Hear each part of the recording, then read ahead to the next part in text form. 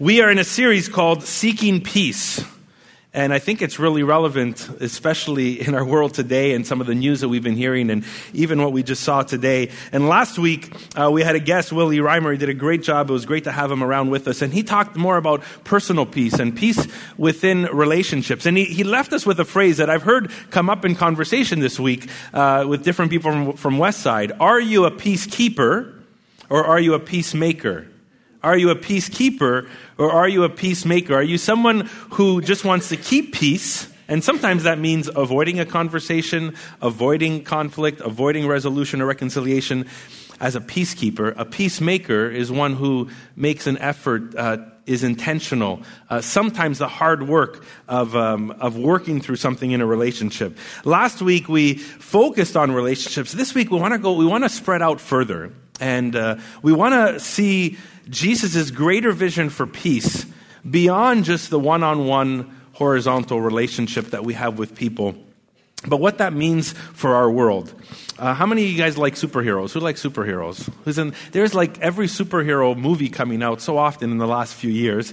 X-Men and Captain America, Iron Man and things like that. And TV is getting filled with superheroes. You know, Flash and Supergirl apparently is now out, and Agents of S.H.I.E.L.D. and all this stuff. Here's one superhero I kind of like. Do you guys know who he is? Just scream his name out. What's his real name? Okay, see, so there's some people who are really into the story. So, interesting story to follow this Oliver Queen guy who comes from a wealthy family and kind of superhero story. Something messes him up and then he realizes he needs to do good and seek justice, and he becomes a vigilante at night, which is called the Arrow. And an interesting thing about the Arrow, or Oliver Queen, is that he has this desire for justice. He has this desire to get the bad guys or to bring people to justice, but his means of doing that are a little bit violent. And if you track the story, at first he had no problem killing people. But something happened in him that he started to realize, maybe I shouldn't be killing people in the name of justice. And so this struggle starts to arise with his character because he's prone to justice. And even in his noble pursuit to bring people to justice, to make people aware of the evil that's going on in their society, he notices that his own methods can be equally as evil as the evil he's trying to stop. And it makes him reflect. And it's interesting. I think this is often in these superhero stories from Marvel or DC Comics, where the person who's trying to do good often has to pause and figure out what's creeping up in my character, what's creeping up in my heart that is leading me towards the means of evil to actually take care of evil. Like, am I actually doing evil while I'm taking care of evil? How that creeps up, this strange pull to fight evil with evil and justifying it because we think we have better motives, because we think we have a better cause, because we think that what we're doing is right. Has this ever happened to you? Have you ever justified the wrong thing to do the right thing? Have you ever thought, I can cheat a little bit here because it's accomplishing a really good goal? Or I can lie in this case because it's going to help a lot of people. Or it's okay if one person gets hurt because 100 people are going to feel better. And so often, I think that can be called collateral damage. We justify the damage that takes place as we go about doing something in the name of something we believe is good. When Jesus entered the world, he entered the world and came to the people of Israel, and he found his people struggling with a similar dilemma. They longed to pursue a righteous cause, but often they found themselves trying to achieve it in unrighteous ways. They were pursuing a righteous cause to see God's kingdom come, but often pursuing it in unrighteous ways. The context is that Jesus entered time and place and history when his people Israel were under the oppression of the Roman Empire. Rome believed in peace. In fact, if you Google Pax Romana, you will see that Pax Romana was what was called the peace of Rome. And Rome sought to bring peace to different regions by occupying different regions and by expanding their reach, and through military action and through force. They presented this vision for peace, but they often used force to achieve their vision. They wanted to expand peace in other regions, and they would force people to come under their empire in the name of peace, in the name of Pax Romana. So if everyone followed their way and did what they said and had no opposition and paid their tax and were a supporter of the empire, then you would have peace. But if you weren't, then you would have problems and you would have trouble. And this is the kind of life that the Jews lived in the first century, the last century BC, first century AD. The Jews longed for God's kingdom of peace to come, but they were getting restless and they were getting frustrated and they were getting opposed on all fronts and they were feeling the violent rub of Rome. And so they thought, well, why don't we achieve this through violent revolt, through violent opposition? And this is the world Jesus entered. It's ironic because he's called the Prince of Peace. And I wrote this line, he's the Prince of Peace in a world that needed peace, to a people that had lost the way of peace. He came as the Prince of Peace in a world that needed peace, to a people, Israel, that had lost their way of peace. Now, in no ways do we want to kind of say that Israel was exactly like Rome in what they did, but there was this struggle in how they would react. I want to read with you Luke chapter 19, verse 41 to 44. And it's a moment when later on in Jesus' life, as he's heading towards the cross, not the birth or incarnation, not the Christmas story, but later on as he is heading towards the cross, he is slowly sharing and talking more about what he is and what he's about and what the Messiah is about. And it's a moment just before he enters the temple where he ends up bringing judgment to the temple, because he basically casts judgment to the temple in Israel, in Jerusalem, and says that what you are doing is not really doing God's work. And he brings judgment on them. But listen to what happens just before, as he approaches Jerusalem. As he approached Jerusalem and saw the city, he wept over it. And he said, if you, even you, had only known on this day what would bring you peace, but now it's hidden from your eyes. The days will come upon you when your enemies will build an embankment against you and encircle you and hem you in on every side. They will dash you to the ground, you and the children within your walls.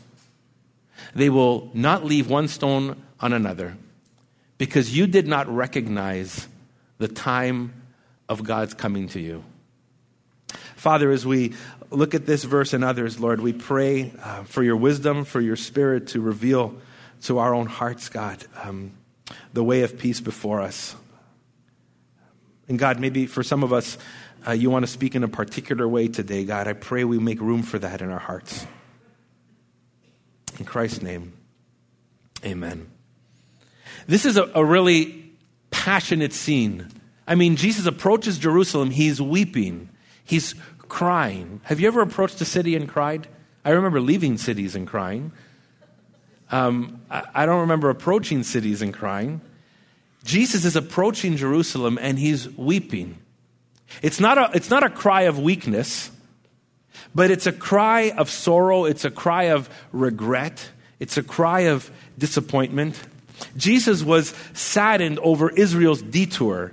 Israel had gone off course, and he was so hoping and longing that they would see the error of their ways and the path that they were taking.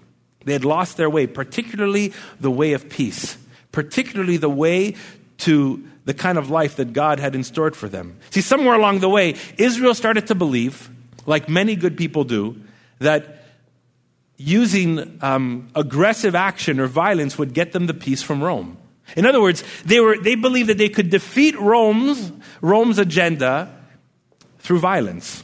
That they would be able to achieve peace for themselves and for their friends and family by actually revolting against the same aggressive oppression that was coming against them.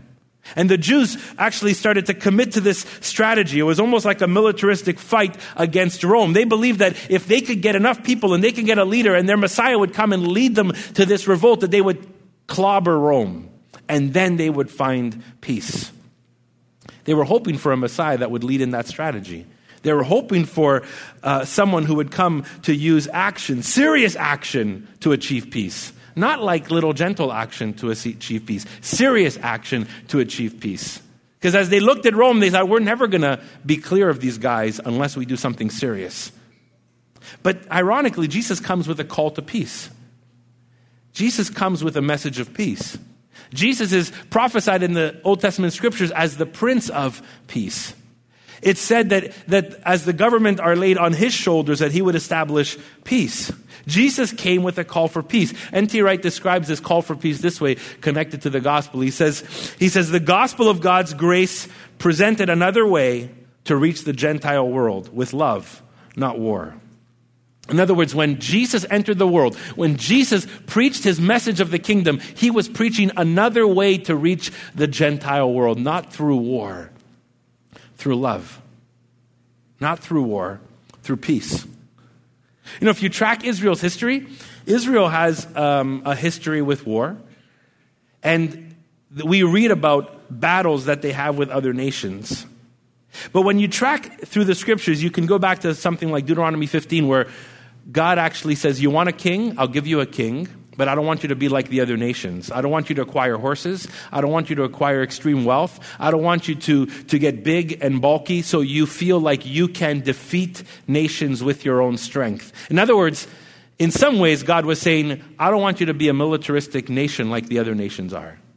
That's right out of Deuteronomy 15. And as Israel wrestles with what that means, we see them go through battle. But as you read through the Old Testament, and as you get into the prophets start calling Israel towards something better than war, to something that would lead to peace. Look at Isaiah chapter 2, verse 4 at the top. He will judge, talking about the Messiah, he will judge between the nations and will settle disputes for many peoples. They will beat their swords into plowshares and their spears into pruning hooks. What does that mean? They will take their weapons, they will take the weapons that they used for war, and they will beat them, they will flatten them out, and they will turn them into gardening tools. That is the life that God has in store for them. That is the way that God has in store for them. They will beat their swords into plowshares and their spears into pruning hooks. So nation will not take up sword against nation, nor will they train for war anymore. Nor will they train for war anymore. Just that middle phrase, the swords into plowshares, there's this initiative called the Mozambique Initiative. And Mozambique was a nation filled with violence, filled with civil war. And so to help bring peace, this whole Mozambique Initiative was this. They went to the people in the villages and they said, you give me your rifle and I'll give you a shovel. You give me your machete, and I'll give you a pitchfork. Now, maybe that could be used as a tool, as a weapon as well. But so they would. You can be creative, but here was what they did. They said, "You give us your weapons, we're going to give you gardening tools." In fact, they convinced the whole village, "Bring all your weapons, your hundreds of weapons, bring them before us, and we're going to give you a tractor for your farmland." It didn't make everything perfect, but do you know how much violence went down when weapons were traded in for gardening tools? There's something true about this. This next piece of the prophets in Isaiah 9, of the greatness of his government, speaking about the Messiah, of the greatness of his government and peace, there will be no end. This was the prophetic voice through the story of the scriptures towards this message that Jesus would then bring. As Jesus is born, he comes calling for peace, to a call for peace.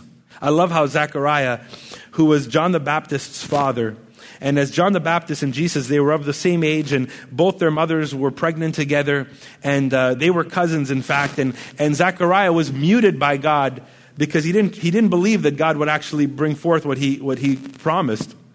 But when John the Baptist was born, he spoke and he prophesied. And he prophesied about what John the Baptist would do and what he would lead to and how he would make the way for the Messiah, Jesus. And I love the end of this. It's just here in this next section. It says this about what is leading to Jesus: to shine on those living in darkness and in the shadow of death, to guide our feet into the path of peace. Isn't that amazing? To shine on those living in darkness and in the shadow of peace, to guide our feet into the path of peace. This was Jesus' plan, Jesus' calling. Jesus was coming to guide Israel into the path of peace. Now, 30 years later, he approaches Jerusalem and he's weeping over the city. And he's crying over the city. And he's distraught because because his people missed this call. He was going to guide them into the path of peace. They missed this call. And he's weeping because they are still in some way bent on violence. They're still bent on violence. Jesus, after this moment, clears the temple, right? He goes into the temple, if we keep reading in Luke 19, and he casts judgment to the temple. And some people, just say, well, he was mad at the people in the temple because they were selling things. So don't ever sell anything in church because that's what Jesus meant, Jesus was casting judgment on the whole system, the whole temple system, and on the fact that they were still not pursuing the way of peace. And what Jesus mentioned, the judgment that would come actually came. The temple eventually in AD 70 was brought down. There was no stone turned over another stone. It came crumbling down, and judgment actually came on that system. But notice what Israel didn't recognize in Luke 19. They didn't recognize two things. They didn't recognize the way of peace, and they didn't recognize the Prince of Peace. Right? So Jesus says, how I wish you would have recognized the way of peace. Or in one version I really love, and we're going to focus on it later, the things that make for peace. Jesus says, how I wish you would have recognized the things that make for peace. Then later on in verse 44, he says, you didn't recognize this visitation that came from God. You didn't recognize this visitation that came from God. In other words, God showed up in the flesh through him. And you missed it. You missed it. Two things Israel didn't recognize. They didn't recognize the way of peace. They didn't recognize the Prince of Peace. We don't see Jesus crying much in the scriptures. He cries for his friend Lazarus. He sweats drops of blood in the Garden of Gethsemane, anticipating the cross.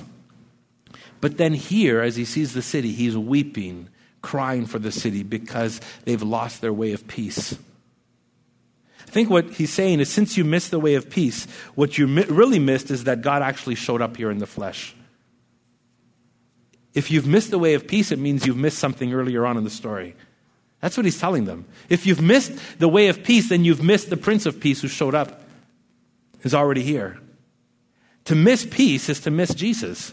To miss peace is to miss Christmas. We can reverse it. We can say to miss Jesus is to miss peace. To miss Christmas is to miss peace. But I think when we say it the other way, it actually holds us accountable. To miss peace means that you miss Jesus along the way.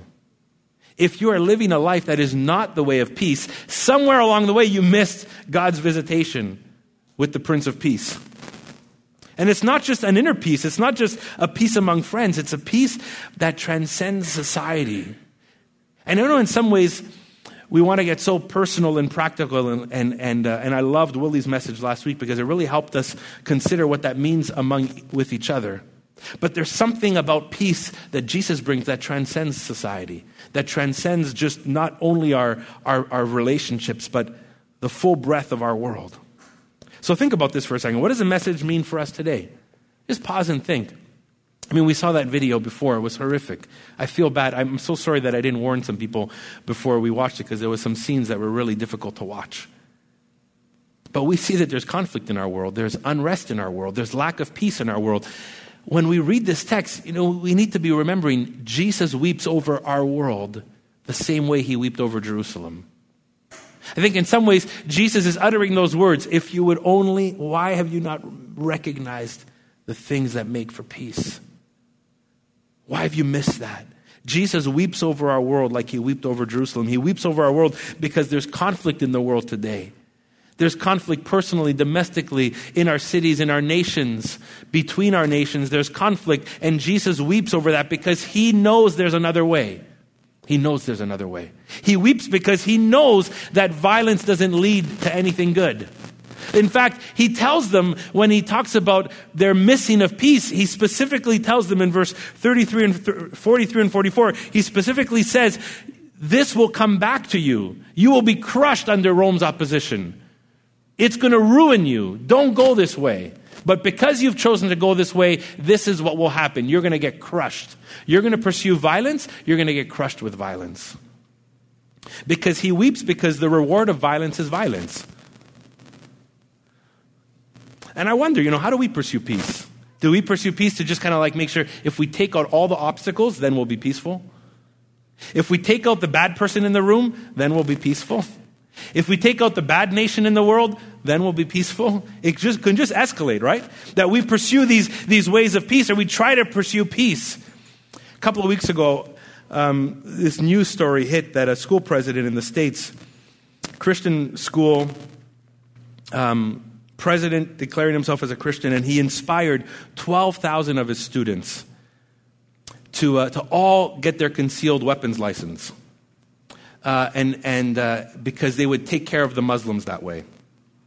And this was like, I really wrestle with sharing this because, I don't understand the connection to the Second Amendment in the States like some of the Americans do.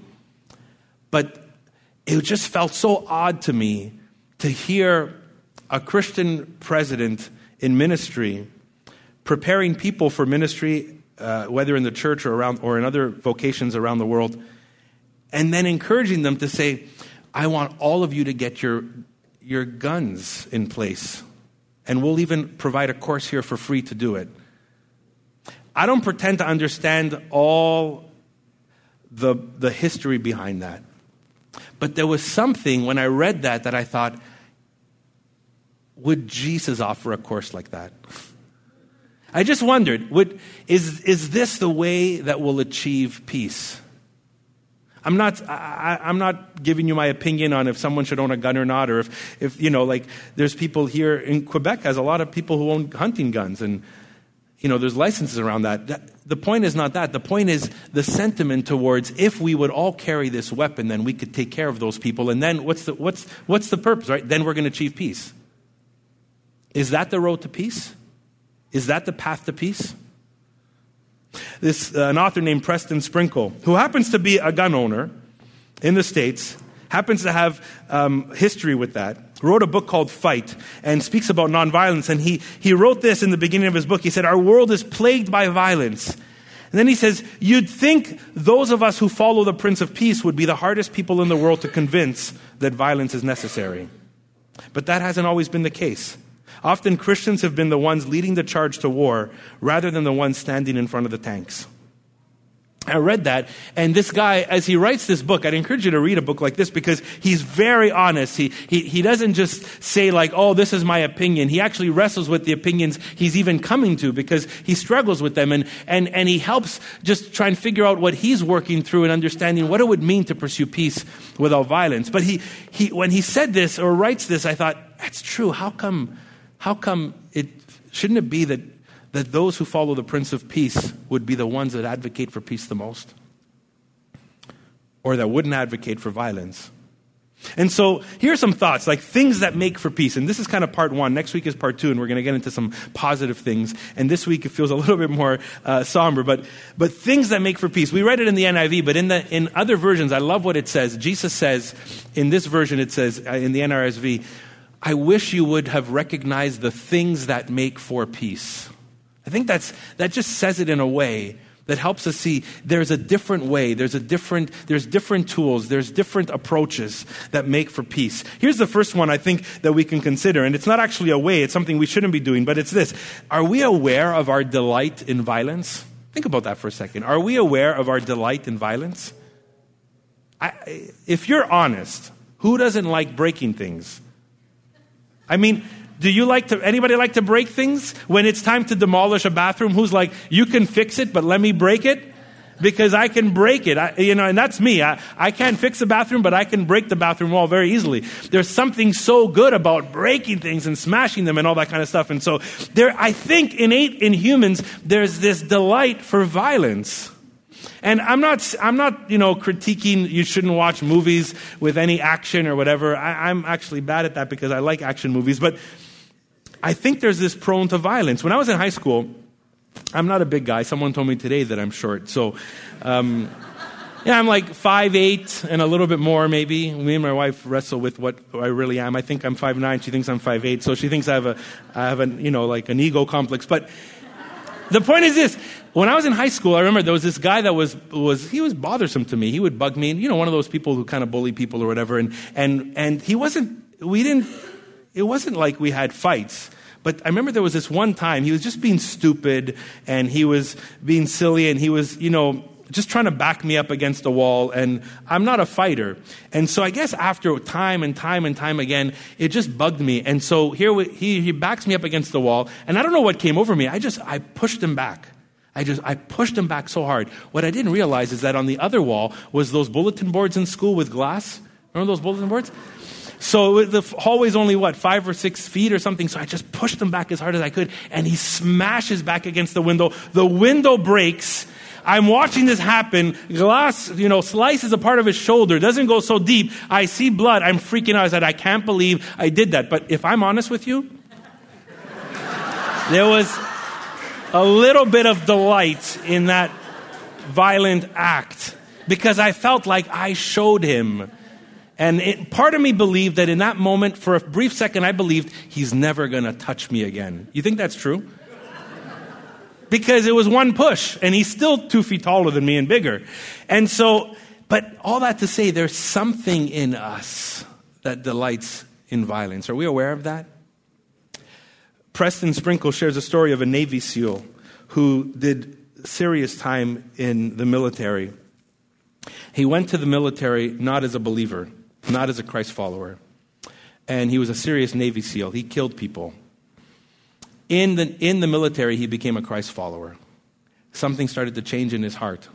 He wasn't a Christian going into the military. He was a non-Christian going into the military. But then he found Jesus in the military. And he describes the transformation that took place in this man's heart. And what he started to choose to avoid violent action. And as an older man, sharing with others, he bared his soul of the difficulty of what he looked at in his past and how some of the experiences. And I'm not sure, what he did then as a believer, but I know the wrestling in his heart.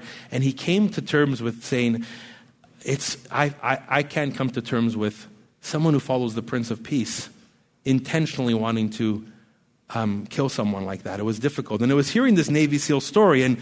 And I think it leads us to what we're going to look at next week, Matthew chapter 5, where Jesus says, don't resist the evil person in Matthew 5, verse 38. What part of the verse that we're going to look at next week is where it says in the original language, don't use violence to resist an evil person. In other words, we always have to resist people. We always have to resist evil or resist something that is not right or not good. This sense of, are we aware with our delight in violence? And then maybe think about this. Have we recognized, just like Jesus says, have we recognized that Jesus showed up, that God showed up in the flesh, and that he showed us another way? He showed up in the flesh and showed us another way. The two things Jesus wept over and said, I wish you would recognize the way of peace. He showed us another way. I wish you would recognize God's visitation. He showed up. And I think those two things, that he showed up and that he showed us another way, are two things we as believers need to wrestle through, pray through, read through. And then recognize as Jesus walked to the cross, he didn't achieve his means through violence. He absorbed violence on the cross. He absorbed the violence of Rome. He absorbed the violence of hatred. He absorbed the violence of sin. He absorbed it on the cross to show us another way. Because Jesus is serious about this. And he wept over Jerusalem because he saw Israel and he says, don't you know there's a better way? Don't you know there's a better way? I think we can find this in Psalm 34, and this is the last verse we'll read. And it says this, turn from evil and do good. Seek peace and pursue it. I think there's something about that. There's some assumptions in this verse.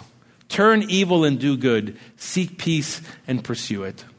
Because I think that the second part of the verse cannot be achieved without the first part of the verse. I think there's something about seeking peace and pursuing it that cannot happen unless we turn from evil and do good. There's something where this is very, very connected here. Turn evil and do good. Seek peace and pursue it. So to recognize where we fit in this. Because the last line is so vital. Seek peace. Pursue it. And then to move in this way, just to say, can I trust Jesus for this? Can I trust Jesus for this? And I'll end with a story. A Palestinian Christian whose family owned a farm since 1924. Almost 100 years this family has owned this farmland just outside of Bethlehem. And for the last 50 years, they've had to fight to keep their land. They have documents proving that the land is theirs, going way back. In May of 2014, bulldozers from the army came in and destroyed their whole orchard. There's people who would come and protest on that land. And for years and years, this Christian Palestinian family have put their stake in the ground and said, we will resist, but we will not violently act out. They're still fighting. They're still resisting. They're still trying. They still make multiple trips into town and to the courts and to the proper authorities and write letters and all this. But they have determined in their heart, we will not fight back with violence. Are they afraid sometimes? Possibly. Is there times when they feel that they could have been killed through this? Very much so. Do some people look at them and say, are you crazy? Why don't you either, one, give up, or two, fight back? Seriously fight back. And they have this sign on their property. It says, fight violence with love. I can't imagine every day, every week, every year having that much courage, having that much trust in their Savior, Jesus, with all the obstacles around them to say, we will resist you, but without violence. We will walk the way of peace. We will pursue peace and seek peace, but we will turn from evil and do good to get to peace. I don't know. Can you imagine living that life for 50 years? Can you imagine the family after generations of going through this, and they have still made this commitment to pursue the way of peace? I think when Jesus passes over that piece of property, he doesn't weep. He rejoices. And he says, you have found the way of peace. You've recognized the visitation from God on this planet, and you've recognized the way of peace, and you're pursuing it. I think that takes so much trust that God will make a way, even when it hurts us. Let's stand and pray. Next week, we're going to continue this message and look at ways we can actually pursue peace together, personally and abroad. And I don't pretend to end this message feeling like, oh, this is just such a cut and dry thing. Just take this as my opinion or something. No, I'm inviting you to wrestle with this, to pray around this, to seek the scriptures, to take that phrase from Luke 19, things that make for peace, and bring it to the Lord and say, Lord, what does this mean for me? What does this mean for how I look at the world? What does it mean for how I view my neighbors? What does it mean for how I view my next conflict? What does it mean when I look at the news? What does it mean when I feel riled up with the crowd? With the crowd that says, no, fight back with violence. What does it mean? Let's pray. Father,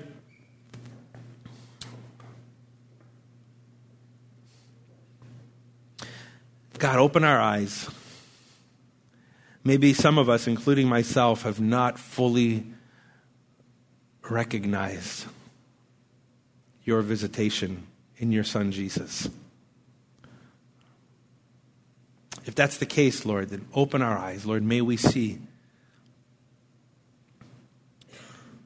your Son. Recognize that in the flesh he has come, and he came and lived among us, moved into our world. And not only did he show up, but he showed us a better way. God, I know with the ways that we naturally as humans long to protect ourselves and our families and our city and our nation, this in some ways will lead us to wrestle with what that looks like in our daily decisions. God, help us first to just fully believe you showed up and you showed us a better way. Help us to recognize where we have gone away from things that make for peace. Help us to reflect that the one we serve, the one whom we call Lord and Savior, is also called the Prince of Peace. And in my life or our life, if there's places where we need to turn from evil and do good, in our pursuit of seeking peace. Lord, by your Holy Spirit, lead us towards that. God, we pray for the places in our world that are in conflict. I think of my missionary friend in Burundi right now, who just this morning I got his email of a rampage through his village. And the military outposts have been shot at, and corrupt police are walking through their village and looting and killing. God, we pray for peace there. We pray for courage for people like him specifically. I know his commitment to peace. I know his commitment to resist evil with good in that village. Lord, would you protect them? Would their courage rise up in these moments? For the pastors in that village that fear for their life, would you give them the resilience they need to be who you've called them to be in this moment, to trust you? God, these aren't easy answers, so we ask for your wisdom and your grace as we seek peace. In your name we pray. Amen.